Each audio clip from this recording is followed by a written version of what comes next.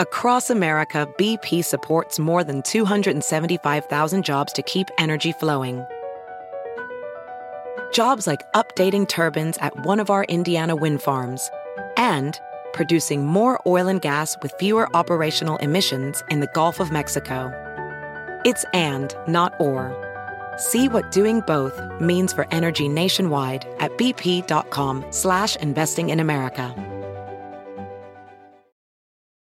With Capella University's FlexPath learning format, you can earn your degree online at your own pace and get support from people who care about your success.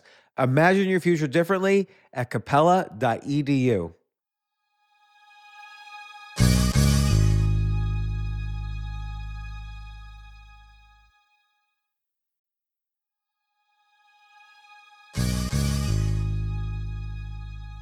I first encountered the Nerd Writer YouTube video a few years ago, and I saw this amazing video, How Louis C.K. Tells a Joke. It broke down one of Louis C.K.'s iconic jokes almost word by word, and it was so smart and so dead on accurate. And it was only a few minutes long, but it was just fascinating to A, reawaken my joy for this one joke, and B, explain the joke at a very deep level. The Nerd Writer also has videos like how Donald Trump answers a question, how did Darth Vader become so iconic, every aspect of pop culture. Why did Bob Dylan win a Nobel Prize? Norm Macdonald is a comic genius. Sherlock, how to film thought, on and on. He's done hundreds of videos, and now he has a book with some of the most fascinating essays about pop culture and the way he thinks. The book's called Escape into Meaning, Essays on Superman, Public Benches, and Other Obsessions. And by the way, the Nerd Writer's real name is Evan Puschak. And I don't know what else to say. Check out the Nerd Writer YouTube channel, pre-order Escape into Meaning on Amazon, and listen to him on the podcast right now. This isn't your average business podcast, and he's not your average host. This is the James Altucher Show.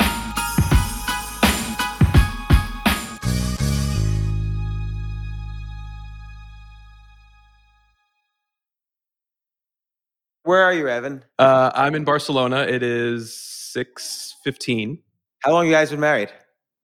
Been married since 2019, and we actually came here on our honeymoon. Came back for the summer after our honeymoon, and then went through the whole visa process and booked a flight, got accepted, and arrived in Spain on March 13th, 2020, which is the day they locked down the country. And for you, though, that was fine. I mean, you could do YouTube videos from anywhere and about any topic. I mean, you live kind of the ideal life. You live the life I want to live. Basically, you talk about your favorite subjects, which happen to overlap quite a bit with my favorite subjects. And you do this deep meta-analysis in like 5 to 15 minutes on each topic, roughly. My first video that I saw from you was How Louis C.K. Tells a Joke. And I thought it was just brilliant. You broke down every part of his Monopoly joke. And that was in 2017, so 5.5 years ago, and it got 3 million views. I just love it. I watched it like 20 times. Thank you so much. Why did you pick that particular joke? With a lot of these things, I'm trying to find the intersection of something I really like. So that joke I thought was brilliant. And then it's also short enough to cover it in the period that you mentioned, 5 to 15 minutes or around 7-8 minutes. Comedians do similar things with a lot of their material. This one just sort of, it was packaged so nicely and so succinctly that I thought, oh, I can do this in a Nerd Writer video format. Then it was just a matter of going into myself, trying to figure out why it was funny to me, and then going into the language word by word and trying to figure out how is it working on a textual level. So how did that joke feel to you? Because you analyze it very well. And I think for someone who's not a comedian, it really describes the process almost of how Louis C.K. comes up with a joke. I mean, there's additional things, how he's using his voice and his facial expressions and things like that, and how he's performing it, which you don't necessarily get into, but you analyze the language and the text so well. So the joke is how he's playing Monopoly with his kids, And that's a difficult experience for these kids. Like Monopoly is a dark game. Like you have to tell your kids, and I'm not doing the joke, I'm just describing it. You have to tell your kids basically, honey, I'm about to take all of your money and all your property, and that doesn't even begin to cover what you owe me. Oh, no, you're not in the game anymore. You're done. It's just me and your sister now. The game is over for you. You're broke. And just the way he does it it's a very funny joke. And then your analysis of it, takes it that extra length of understanding why this is funny, why it's interesting, why it's relevant.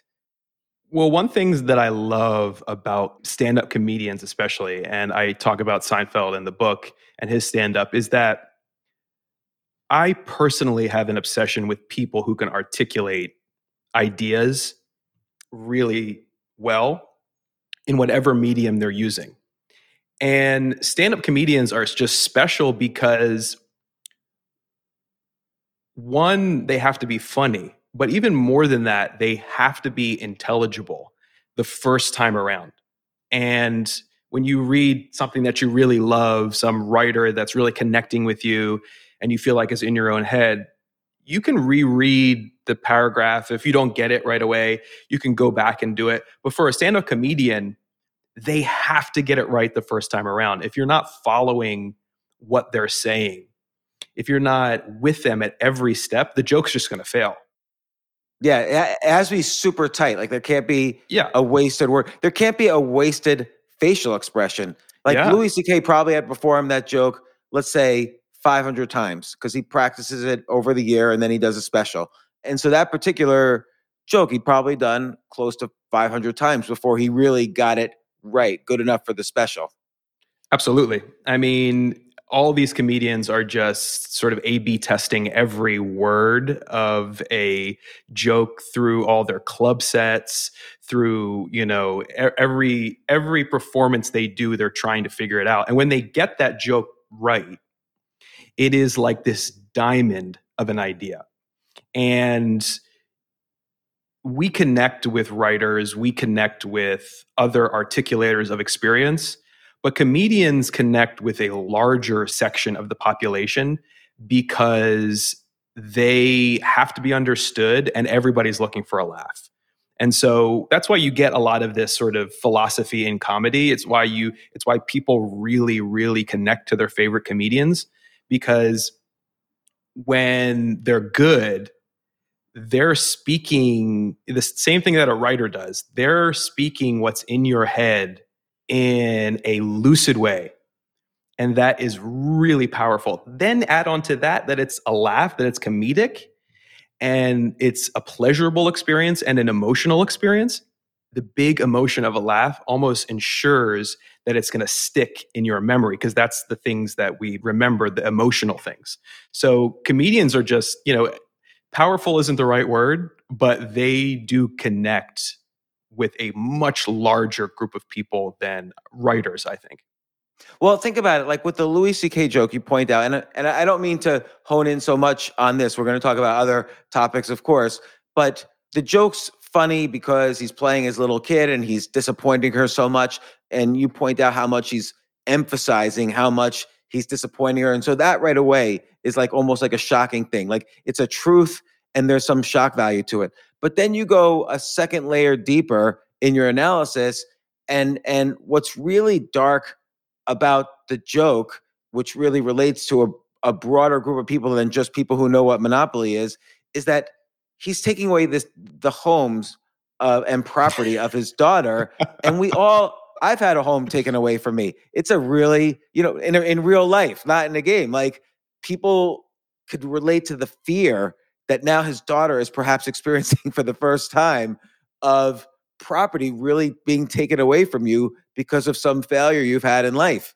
And, analyzing that part, that deeper level that makes it both scary and funny at the same time. I mean, and just like in your book, Escape into Meaning, you talk about Seinfeld giving a speech at the Clio Awards, which is the awards for the advertising industry. And he basically points out this truth, which is that they all probably feel proud about lying to people in such a way that it makes people buy dumb things. Yes. And they all laugh at it, and we don't really know why they're laughing at it. I mean, on the one hand, he's using his comedic skills to make them laugh. On the other hand, maybe they're uncomfortable. On the other hand, it's kind of funny. And there's also this dark truth to it that, you know, that's what the ad agency is. And anybody who's listening to that speech knows it's true, and we all just sort of buy into it as a society. I like how in all of your videos, you take that next level of figuring out what is really going on here beneath the surface. Is he just telling a joke, or is he hitting on some truth that is really also disturbing at the same time? Well, the next level of the Seinfeld Clio Award acceptance speech, which was really like the key for me understanding so much of his stand-up comedy and perspective, is that not only does he say these people are innocents out of hard-won earnings by selling them useless, misrepresented products, he then goes on to say that's fine because the brief happiness we get between what he says between the purchase and getting the crappy product. So the happiness little dopamine hit you get when you purchase whatever you saw on that infomercial or whatever, and the time when you get the product and then are disappointed by it is actually good enough. Like life is made up of those little brief moments of happiness. It's not like the deep happiness of like a strong relationship or, having purpose in your life. But the larger comment that he's making is that our culture and capitalism or whatever, it enforces these kinds of weird cognitive dissonances where the advertisers know they're taking advantage of people, but they're making money for it, and now they're awarding themselves. The people who are buying it know they're being taken advantage of, but they're getting something that they think they want, but they might not want it later. But these emotions, these feelings are just as valid as all the other things we feel in life that are big and small. And they get kind of glossed over or pushed aside when people talk very righteously about the true happinesses of life or the true bad things that people do. There's this whole middle layer of experience that we're all just kind of living, and it's maybe the majority of our experience. And that's where Seinfeld lives. He lives in that middle ground. Yeah, that's so interesting because, like, you compare him, for instance, to John Oliver, who's a great comedian, a great stand-up comedian, and also has a TV show. John Oliver, he'll take a big subject, quote, and I'm putting big subject in quotes. He'll take a big subject like private prisons and make a bunch of jokes about the private prison industry, and we appreciate it. He takes big topics and tells jokes about it. But with Seinfeld, what you're pointing out, and even with Louis C.K., is there's kind of these everyday experiences we have where there's a bridge between seeing the ad and buying the product, where on that bridge there's this dopamine happiness. Yeah. Like, we know deep down we're getting a bad product. Like, the advertising is lying to some extent. The car doesn't come with the pretty girl or the horse running side by side with it all the time.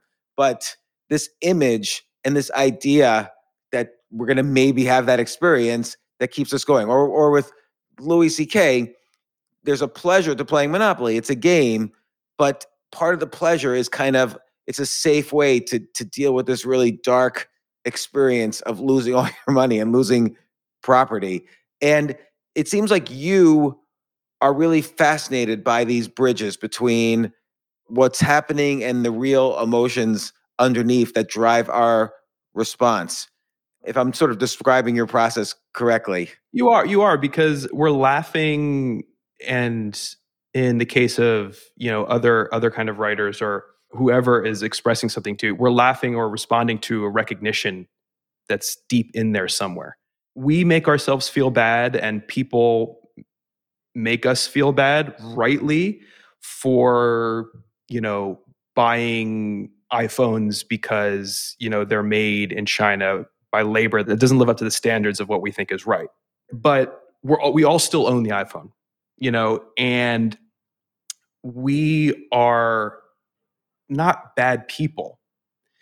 But that layer of experience where so much of our lives is happening between the deep happinesses of life and the sort of the bad things that we do is where we live.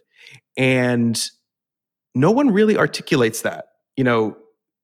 We talk about it in regular life, but when we have conversations or when we chat, we're a mess. We're not really like great articulators. I certainly am not. But when you get it like crystal clear from a comedian, Seinfeld or Louis C.K. or whoever, that awakens a recognition in us. And yeah, that is what I'm interested in. Like, why do we laugh, or why do we connect with this or that thing? Or you don't just talk about comedians. You have a video that got 10 million views. You did it 7 years ago. How Donald Trump answers a question. Now, obviously, that probably showed up for a lot of people in search, search engines. I mean, maybe for a lot of people, this was their first exposure to you, was watching this video. But what's going on there? First off, how does Donald Trump answer a question? I mean, you made this video in December 2015. Right in the beginning of his presidential campaign. Like, we didn't know he had 30 opponents for the Republican nomination at this point, or 18 opponents. Sorry. And so we had no idea. We thought he had an outlier chance to win. And I say we, all society. So, with 18 opponents, everybody's an outlier. So obviously your video is almost prophetic here that, you didn't rank a video, how does Jeb Bush answer a question? You made a video, how does Donald Trump answer a question? So what was going on there? Like, what fascinated you about how he answered questions, and what can we learn from it? It's funny to think back on that time now. But I was racing to get that video out because I was sure by the time it went live that he would be out, and so I was like, I need to, this is not going to be relevant if I post it a week later or 2 weeks later. So the video was prophetic, but you weren't. No. Yeah. I was, like everybody, I had no clue. But what I did see was that he was connecting with people for some reason. And that he also had this very sort of huckstery way of talking that felt like stream of consciousness. And I was just wondering what is actually going on here at the level of like speech and language construction. And so again, I found that answer that he gave on Jimmy Kimmel, similar to the joke. It was short enough for me to like look at all of it.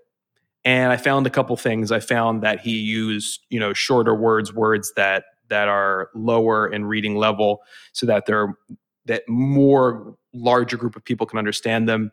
I found that he was putting the emphasis word at the end of sentences to create a kind of feeling and tone that ran throughout. Let me give examples because I'll read part of it. So he's talking to Jimmy Kimmel about the problem of immigration. And he says things like, "But look, we have people coming into our country that are looking to do tremendous harm." So that's to your point. Like he has the emotional. He has harm words at the end of the sentence. Right. And tremendous like emphasizes it. Like it's almost like a child's word, like tremendous. Yeah. Nothing is really tremendous. Which he uses so much. He uses that word so much. Right. Like 9/11 was tremendous, but like whatever he's complaining about here wasn't really that tremendous. But he you're right. He says there is tremendous hatred out there, or he says other people are going to die. We have to get down to the problem, and so on. And so you're right. I didn't never notice that before. He does put it at the end of a sentence. And it's, I think, really important to point out that I do not believe he understands what he's doing. I think that, and that's been a subject of debate. That's been certainly a subject of debate, and it's and anyone can disagree with that. But I really believe that, how should I put this? I think language kind of happens when we're not really thinking through it. We speak according to rhythms that sort of already exist in the language. And he is just practiced in this kind of, like I say, huckstery kind of speech. And when you listen to him, you can sort of tell that he's maybe 2 words or 3 words, if that, ahead of himself. Like he doesn't really understand what the next 5 sentences are going to be, but he understands the rhythm of the language he's trying to speak. And so it's like that old thing about a car in the dark. You can't see all the way to your destination, but the headlights can show you 50 feet in front of you, but that's enough to get you all the way there. That's sort of what he's doing. He's like driving in this car at night. He can see 4 or 5 words ahead of him. He understands like the rhythm of this like really Northeast New York huckstery language, and he's just plowing forward. And what's coming out of it are these patterns. I think the patterns are emerging from just the feelings and experience that he's had. I don't attribute any greater sort of manipulation, at least on a language level, to Donald Trump.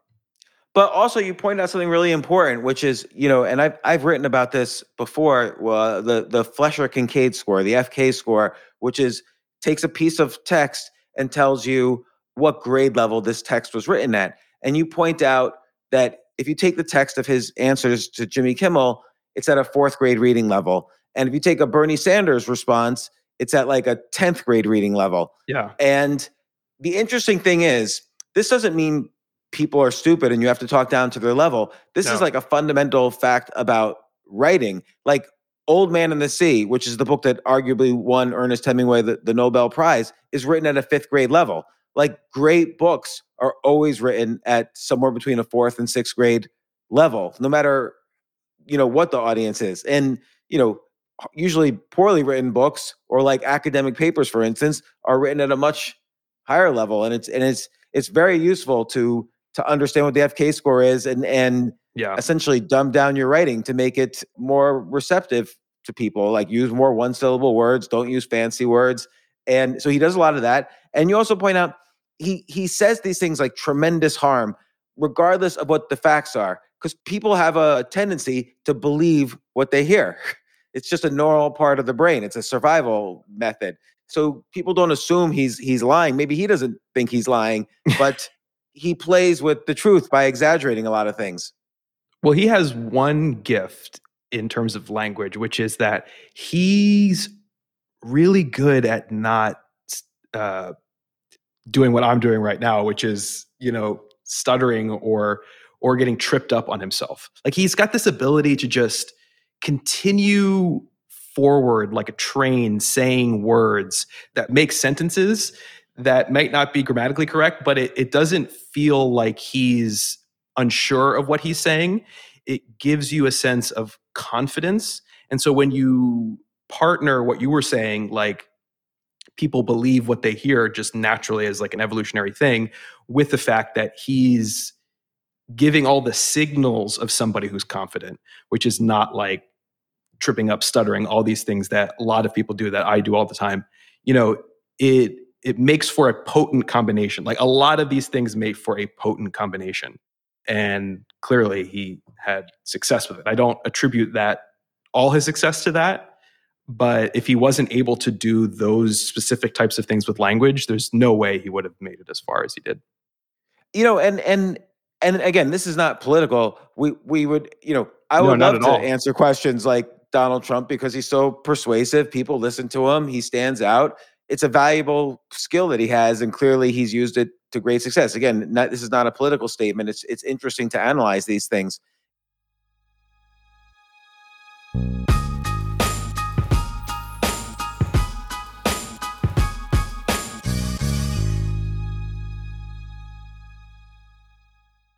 Yes, it's totally true.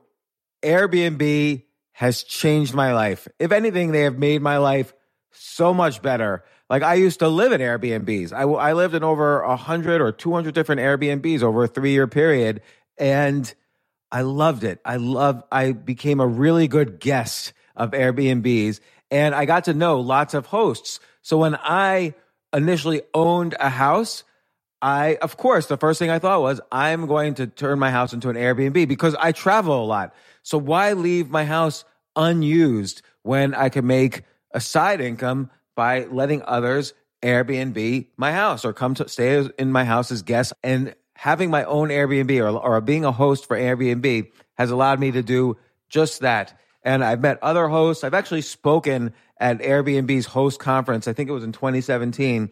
I met so many just nice hosts. It's a great community. And I love, turning my own home into an Airbnb. Like I'm traveling to Austin next month. my home's going to be an Airbnb while I'm away, and I'll stay in an Airbnb. I'd rather stay in like a 3-story house Airbnb than in one tiny hotel room in the middle of Austin during South by Southwest.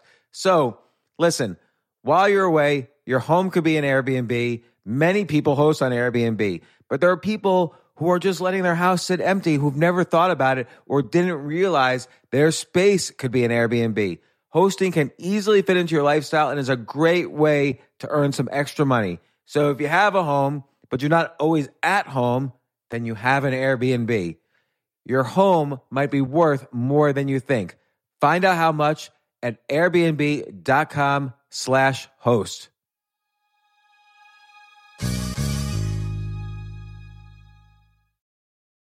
Daylight savings time is starting up again. Okay, podcast is over. That's all you needed to know.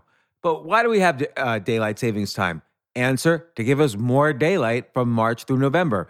By setting your clocks forward, it may feel like there are more hours in the day when we initially start daylight savings. But if you're hiring, it doesn't necessarily help you find qualified candidates for your roles any sooner. There's only one way to do that: ZipRecruiter. And right now you can try it for free at ZipRecruiter.com/James. ZipRecruiter works around the clock to find qualified candidates for you. Once you post your job on ZipRecruiter, they send it to 100 plus job sites so you reach more of the right people. This is such a brilliant idea for a business, and ZipRecruiter did it. So ZipRecruiter's smart technology also quickly scans thousands of resumes to identify people whose skills and experience match your job. I've used ZipRecruiter, particularly as a potential employee, and I still to this day get messages every day. James Altucher, would you like to apply to be VP of Entertainment at NBC or whatever? So there's just nonstop emails. Like I got 5 or 6 emails today because a year ago I signed up for ZipRecruiter. So spring forward with a new hiring partner, ZipRecruiter, and find top talent sooner. See why 4 out of 5 employers who post on ZipRecruiter get a quality candidate within the first day.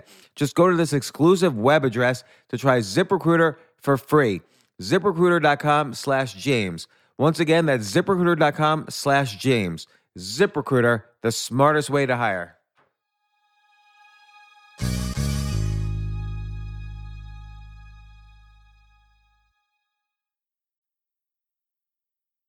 You've built an entire career out of taking these almost pop culture moments, and Donald Trump is pop culture. Louis C.K. obviously is pop culture.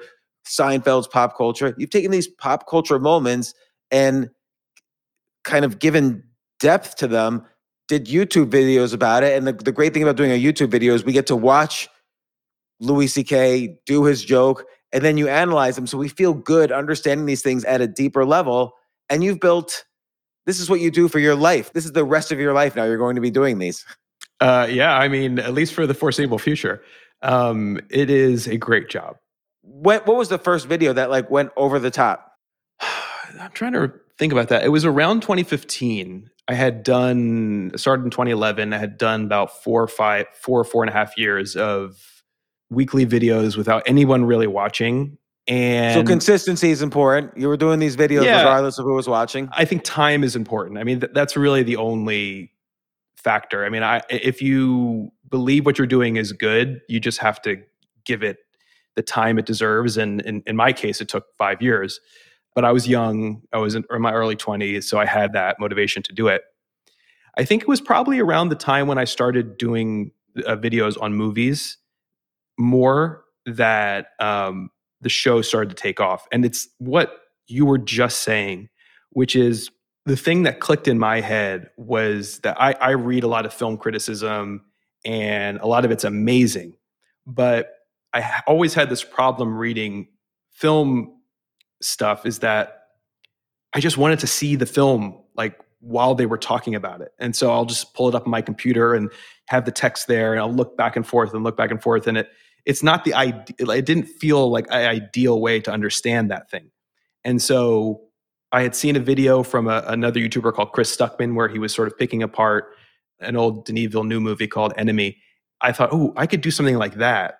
And as soon as I analyzed a movie in a visual medium, it all sort of clicked a little bit for me where I was like, wow, this is much more immersive, engaging, and immediate like you were saying, than written criticism of film. So maybe there is something to this, like analyzing visual media in a visual medium. Then I started looking at paintings, and it was the same type of thing. I could manipulate a painting, go into it, isolate a part of it, isolate a certain color, and then all of a sudden it's like this way more immersive experience with the work of art than if you were just reading a book about Da Vinci or whoever. And those things can be great, but this just had an immediacy that I felt was really vital and interesting. And I think that's really when people started to pick up on the show and start sharing it. And then it started growing from there. Do you ever have any rights issues? Like when you have a scene from Star Wars or a scene from Spider-Man or Louis C.K., is there ever any rights issues? Because you're showing the video that someone paid for. Yeah, I mean, well, there were issues for sure, but especially at the beginning, there were lots of issues. I mean, all the things that I do on the show fall under copyright fair use, and I am careful to make sure that's the case. And it just involves like making sure that you're actually transforming the work in an analytical or educational way, and that you're not showing B-roll for the sake of B-roll. You're not like, taking away the market of the other thing. It's got to be something new. But in the early days when I was doing this, YouTube was not great at identifying or solving that issue. And so I would get a lot of content ID from YouTube or DMCA requests, and it was not unique to me. All of us who did this kind of stuff on YouTube were dealing with waves and waves of this, and it was really frustrating because once you get a copyright you can only get 3 copyright strikes on your channel, and if you get 3, your channel is deleted. And so once you get the copyright strike, you have to appeal it through YouTube's system, and then it goes through the stage, and then they will restore the video and take away the strike if they found it is in fact fair use.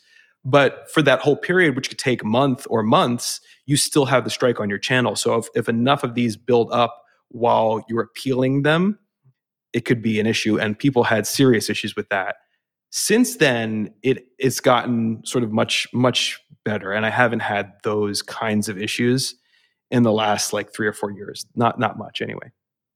Well, let's talk about the Star Wars one, for instance, because you always bring up interesting things. Like, you point out how the trilogy is 6 hours and so many minutes, but Darth Vader, who's like it turns out is the central character of everything, is only on for 33 minutes in the original trilogy. That was just another case of wanting to understand the cultural impact of Darth Vader being so huge, and then actually looking at the seconds he's on screen. Yeah, like in the first movie, he's on for 8 minutes, in a 2-hour movie. Yeah. And then the second movie, he's on 11 minutes. And then the third movie, he's on for 13 minutes. And arguably, the movie's about him. Yeah. Yeah. And so it is a matter of, how they emphasize him, how they light him, how the story references him while he's not on screen, that gives him his power. And the little amount of time actually works in the favor of him becoming iconic, because it's not really getting to know him deeply, which I think was probably an issue that the prequels had, is that it was all about Anakin Skywalker and Darth Vader. And then the character becomes more human, but less iconic. In some cases, that's good. Some cases, that's what you want. In the case of Darth Vader, this like larger than life villain, I think it probably took away from the impact he had on audiences. That video is an example of something I do in a lot of the videos, which is that I just want to know, why is this the case? You said that I have a great career. It is a great career, because if I have these like things needling in my head, I have this platform where I can just explore them. And really, the videos, the Nerdwriter videos, are for me. When I start the video, it's not like I know why Darth Vader is impactful, or I know why this joke is so good, or I know why Donald Trump answers a question. I just have a question in my head, and then the way I work out things is through stories and through expressing it. In the case of the book and writing, but in the Nerdwriter and videos. And by the end, it's like I've taught myself this thing and I'm just going to put it online to see if anyone else is interested in going on that journey with me. And by the way, it's not easy. Like I've done a little bit like what you've done, but I've done it with writing. So I've written essays or articles about, for instance, how Eminem in the movie 8 Mile uses kind of the elements of persuasion when doing the final rap battle. Or I've written about the infamous Coke commercial. I'd like to buy the world of Coke. So I've done a lot of my own pop culture stuff, but in writing. And even the ones that have gone somewhat viral, even the articles that have gone somewhat viral, I've tried at one point to translate them into video and sort of emulate what you've done. And it goes nowhere. Like, you have a particular way of doing it that maybe it took time to develop, but you have a very concise way of doing it and feels very natural and flowing. And like, how long does it take you to do one video? It depends. So the longest part of the process is the idea phase, which is trying to figure out what the video is going to actually be. Because I try to conceptualize, not knowing like what the answers is to the questions I'm asking is one thing, but I do try to conceptualize, okay, what is the question? Because I do want people to understand that from the headline before they go in, which I think makes a lot of difference on whether or not they click.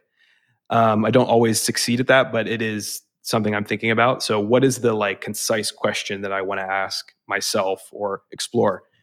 And then there's the research period, and that probably takes a week or a couple weeks where I'm just reading everything I can or watching everything I can on the subject. And what usually happens is that a structure, I've been doing this enough now that a structure of a video starts to kind of congeal in my head. Then the scripting, it probably takes a few days.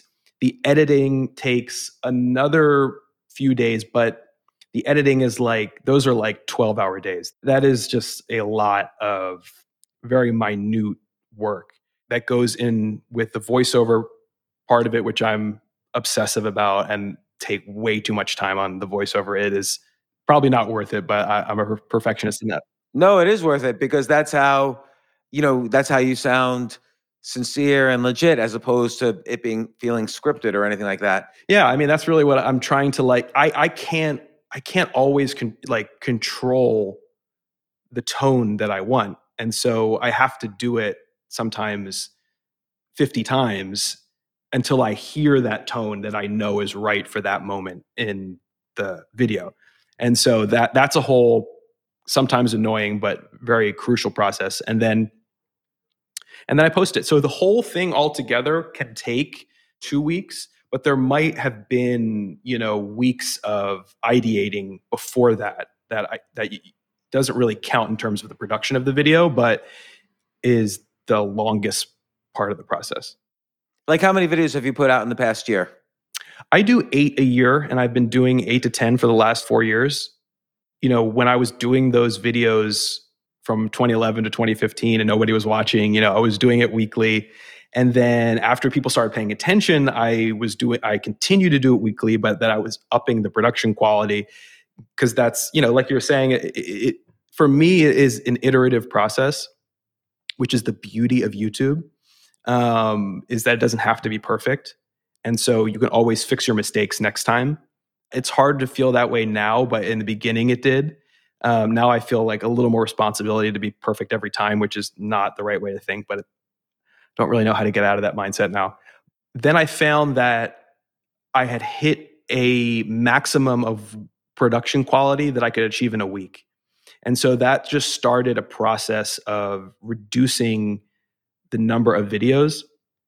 And adding to that, I've just been lucky that, the show has been successful for the last few years. And so I don't have to do as many videos to make a living for myself. So I do. Right, because the backlog is still generating views. Yeah. Like every month, how many views come from videos that are older than a year? Percentage-wise. I have no idea. I haven't looked at analytics in like 5 years. You just get a check every month and it's all good. Yeah. That's another privilege of being a little bit established is, you don't really have, I probably should, but I'm just one of those people who just wants to make the next thing. And I never really look at that. It's funny that Donald Trump one is actually probably your most popular one with 10 million views. It is. It is. It is. That's interesting. And so, well, some of these videos I haven't seen. So let me just ask you, how did Humphrey Bogart become a legend? Bogart is fascinating. And I love making that video because I watched basically almost every Humphrey Bogart movie, or at least parts of them. And in the 40s, he was not getting cast as a lead in anything. And he must have done 30 or 40 movies. He's such an unusual actor, is. but like when I see, some of his movies, I always feel more manly after seeing one of his movies, even though he's not like the picture of what you think of as, today's perfect man. No, and that was sort of the key, is that at the end of the 40s, he got a role that allowed him to play the sort of grizzled, pained, slightly obsessed guy. And then he got The Maltese Falcon, which was the beginning. It's like the beginning of film noir. And then he got Casablanca, which is like the most iconic movie ever, where he again iterates on that role of the pain, grizzled, like masculine, but also obsessive. And the reason I found that he has lasted where a lot of those golden age stars didn't was that he really only played one character. And where a lot of people went for a range, he went for depth. And he kept digging on this same guy. And like the results were incredible. And then kind of the apotheosis is The Treasure of the Sierra Madre, where he's like this insane guy. But that imprinted on the public's mind in a way that has lasted for a century.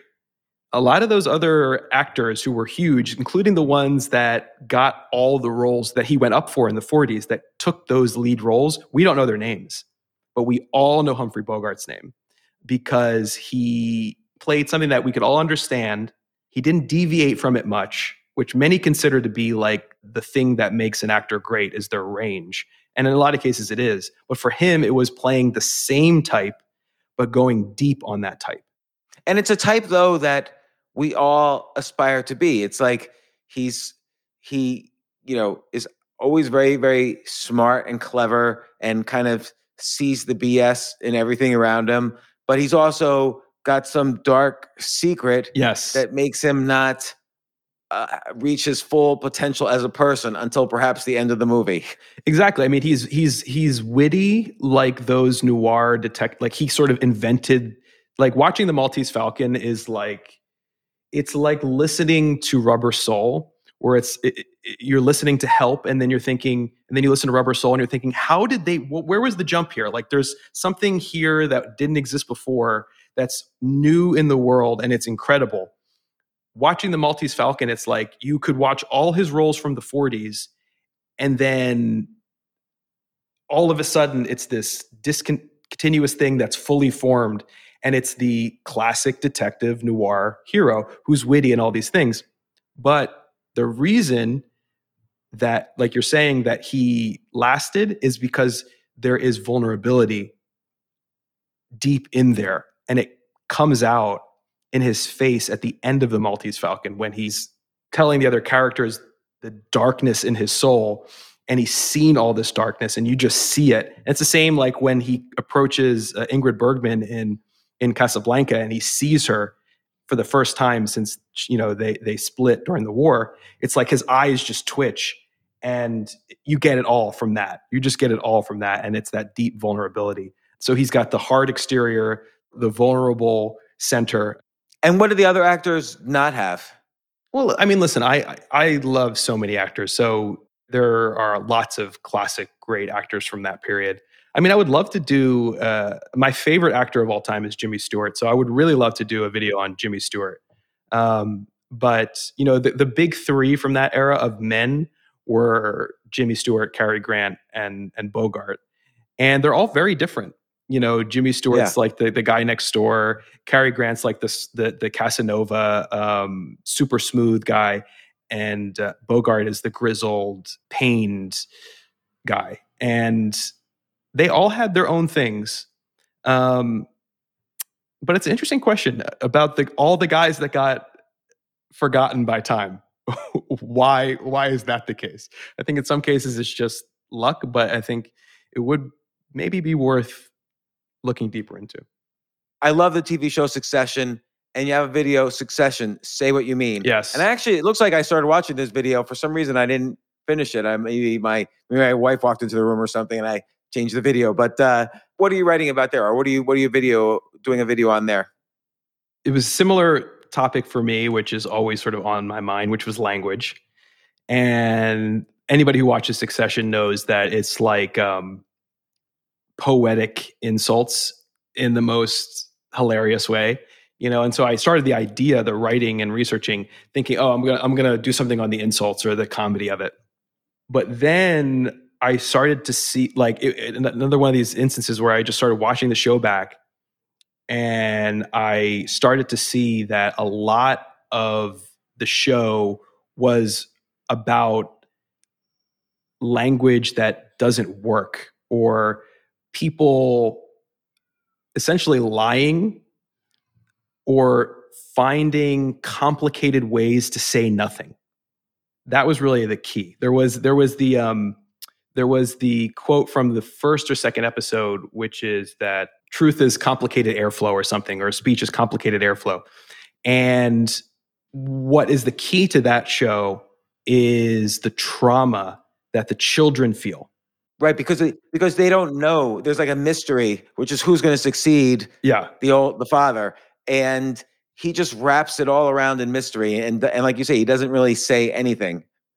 No, he's essentially abused and traumatized them by never being sincere with them, and it brings together the kind of business speak, the jargony business speak that means nothing, that we're all familiar with a much more insidious form of nothing speech that the dad practices on the children to keep them on the line, but to never really commit to anything sincerely.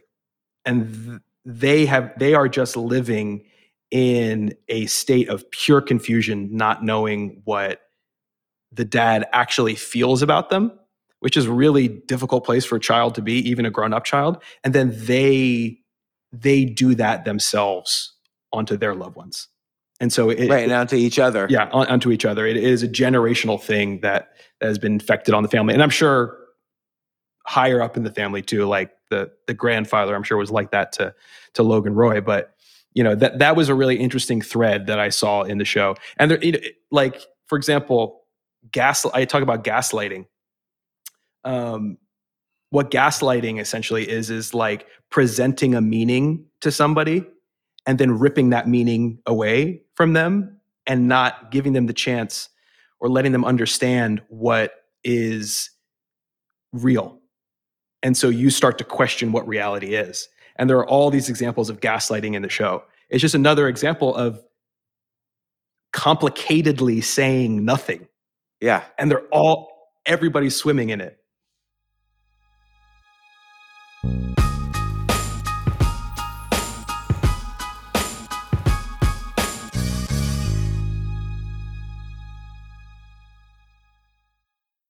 Looking for a rewarding, life-changing opportunity that enhances the lives of children in your community? Well, with almost 50 years of experience, Huntington Learning Center is the nation's leading K-12 tutoring and test prep franchise, dedicated to shaping brighter futures for both students and franchisees. Huntington is the top revenue-producing supplemental education franchise in the U.S., and their proven system is the key to success for you and your students. The Huntington Advantage includes low startup cost turnkey systems, dedicated support teams, national and local marketing support, and multiple revenue streams to help you build a life-enriching and profitable business. No education experience needed. In today's environment, the need for tutoring has never been greater. When you become part of Huntington Learning Center, you're filling an urgent need in the growing $5 billion supplemental education industry. To learn more, visit huntingtonfranchise.com. Make a meaningful difference, pursue your dreams of business ownership, and be a positive force in your community. Don't wait. Visit huntingtonfranchise.com today.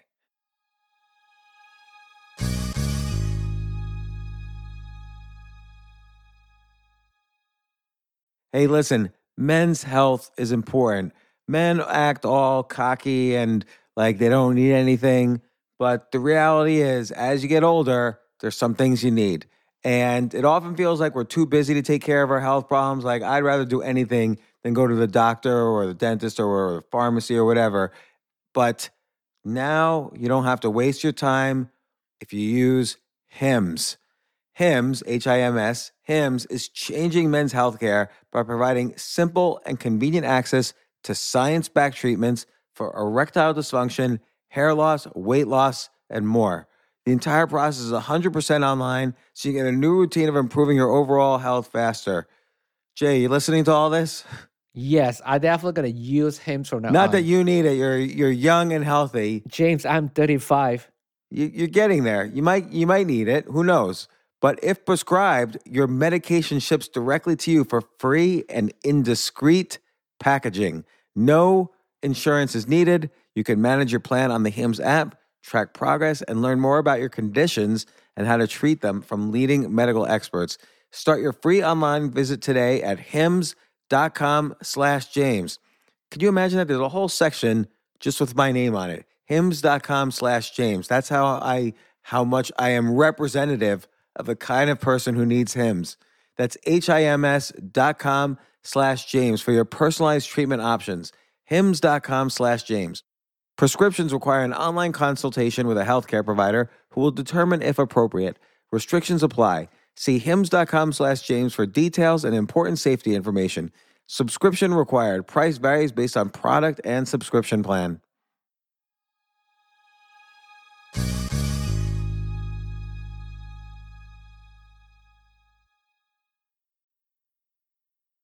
It's interesting how in a lot of these videos, and in your book as well, Escape into Meaning, how you always find like this underlying, we're all just enjoying the show or enjoying the story, but there's this underlying sub-communication that you basically start to interpret in these videos or these essays. Like, just a very simple example, when you write about Superman in the book, you talk about something which has been written before, how Clark Kent is not the real person and then he's secretly Superman. Superman's the real, that's who he is. He's Superman. That's what Bill says in Kill Bill. That is the critique that I'm arguing against in the essay. So the essay is called Superman is Clark Kent. And I'm such a nerd about Superman, but I basically make the argument that the core of the character in the dichotomy between Superman and Clark Kent is Clark. And that when stories fail to understand that or fail to give proper due to the Clark side of the character, then they tend to be boring and forgettable. Why do you think it is that the stories that don't include more Clark, and I even remember one time there was a comic that was just called Clark Kent, because they had a lot of spin-offs of the comic like in the 70s. Yeah. But there's so many versions. Yeah. So why do you think it is that the stories that don't include more, I guess because Superman is unreal and Clark Kent we all relate to? Well, I mean, I think the key to the character is the critique of Superman by many people is that he's boring, that he's too vanilla, he's too perfect, essentially, and that there is no credible threat to him because he is so powerful. And so a few years after they created Superman in 1938, future creators had to invent kryptonite because that was something that could hurt him. And what I say in the essay is that what we find interesting in characters is internal conflict and internal vulnerability, and kryptonite externalizes vulnerability in a way that's just completely blunt and boring. Superman as a hero is too vanilla and too perfect, but because he's invulnerable to physical harm doesn't mean he's invulnerable to emotion or psychological issues. And that's where the Clark side of it comes in.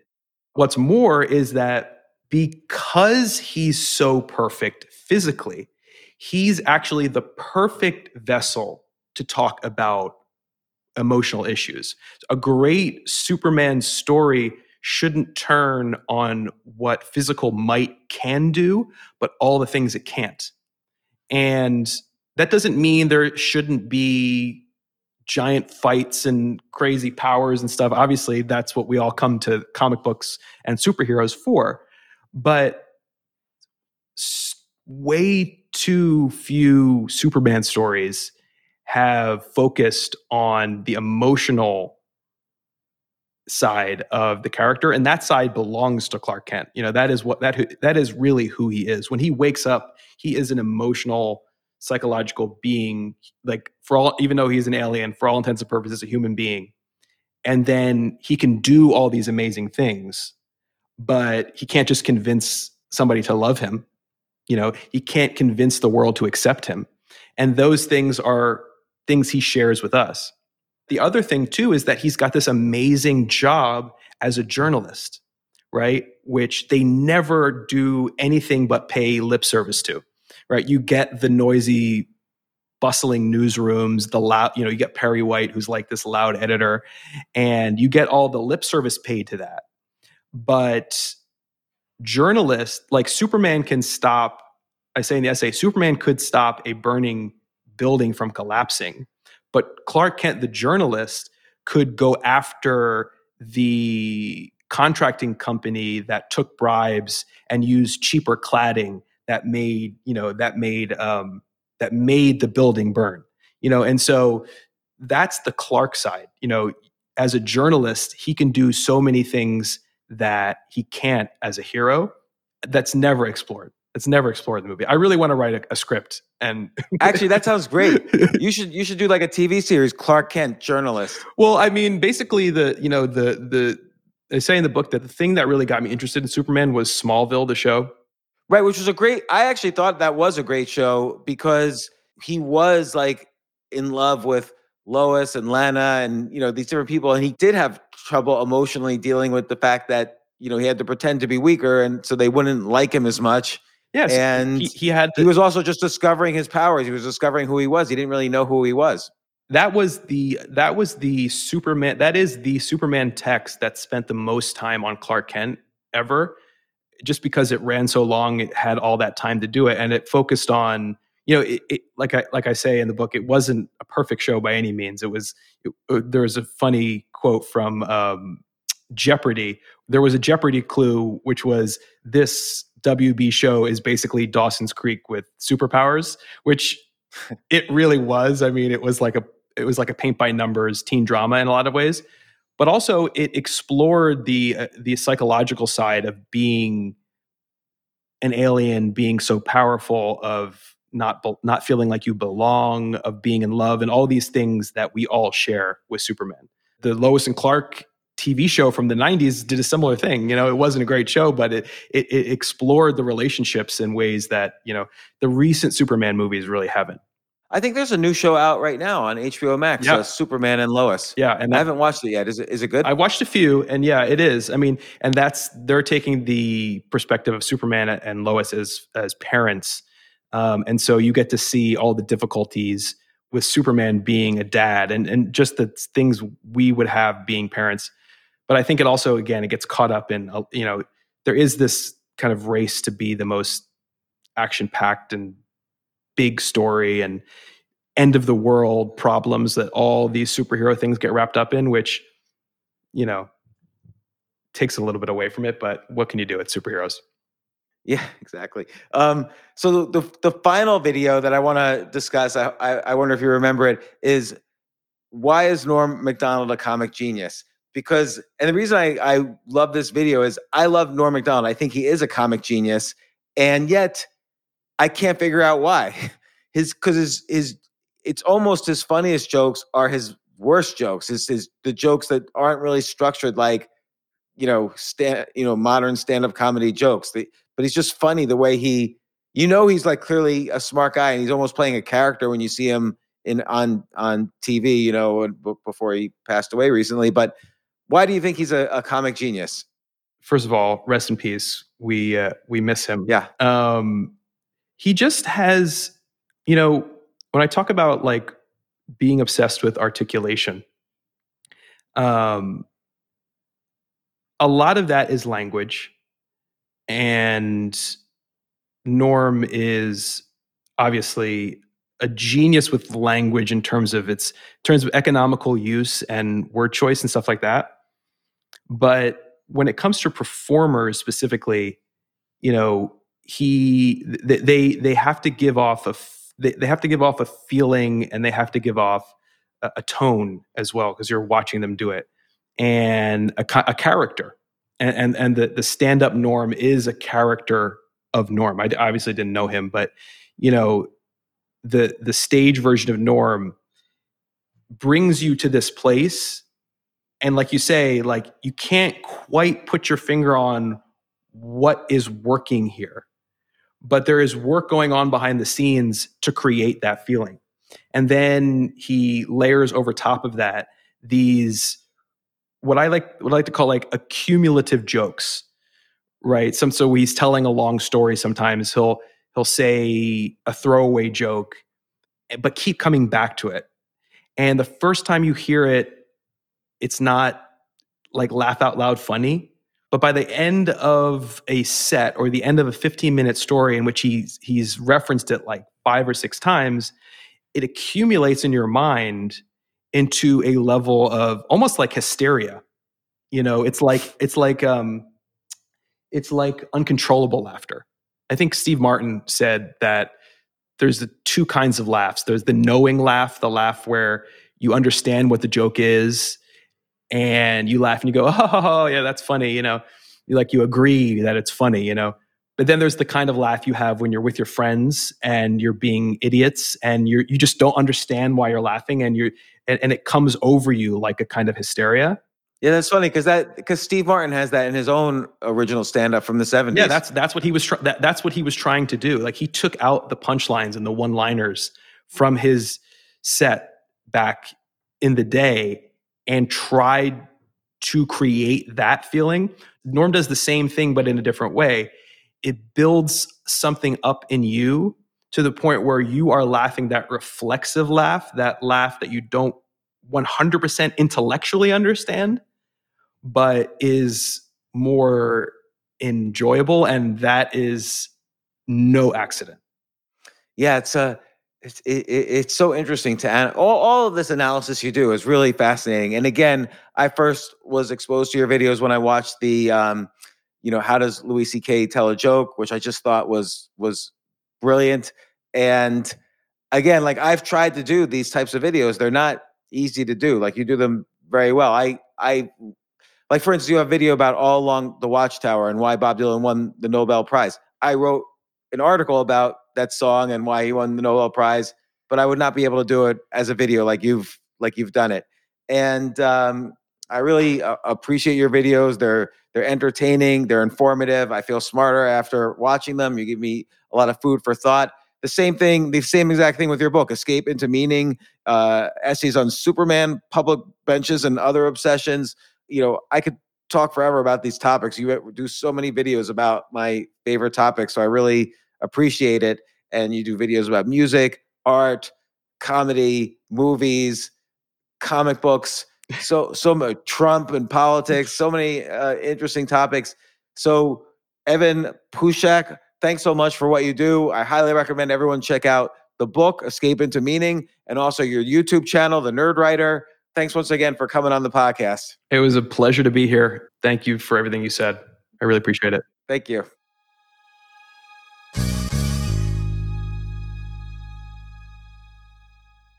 If you like this podcast, please, I am begging you, subscribe to this podcast. I'm going to use some of Trump's techniques that we just talked about. This is a tremendous podcast. People have stopped me in the street and said, this is terrific. You have the best podcast they've ever seen. Oh, that I didn't quite end on superlative. But anyway, it would be tremendous if you subscribe to this podcast. Thank you.